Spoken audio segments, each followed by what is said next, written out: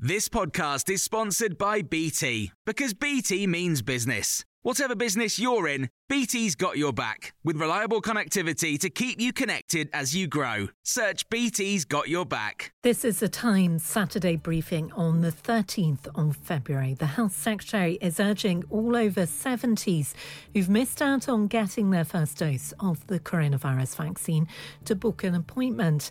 NHS England says the top 4 priority groups have now been offered the opportunity to be vaccinated. Wales reached its vaccine target yesterday. Scotland and Northern Ireland are expected to achieve that this weekend.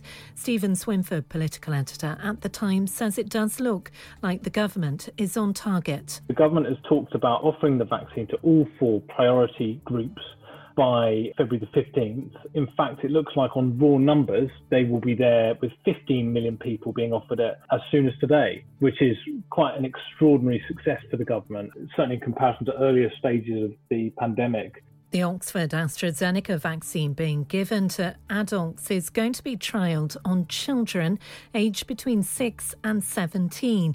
Researchers want to establish if they gain a strong immune response. The South African variant has been detected in Middlesbrough. Surge coronavirus testing is starting there. Anyone aged over 16 is being encouraged to get a test, even if they have no symptoms.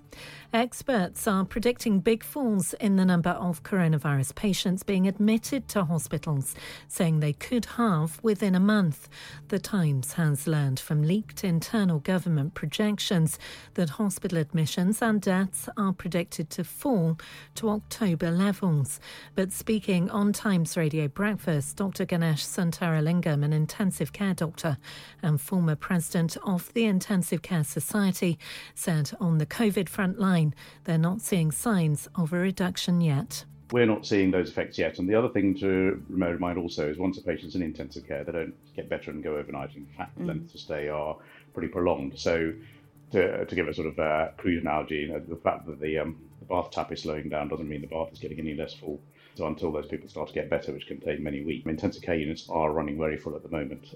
Donald Trump's legal team have dismissed his impeachment trial as cancel culture, a sham and a danger to free speech. The former US president is charged with inciting insurrection over the riots at the US Capitol in January, in which 5 people died. The Marie Curie charity is calling for a day of remembrance on March the 23rd. The move is being supported by Dame Judi Dench, who said a national day of reflection is needed for the millions of people bereaved since the start of the pandemic. You can hear more on these stories throughout the day on Times Radio.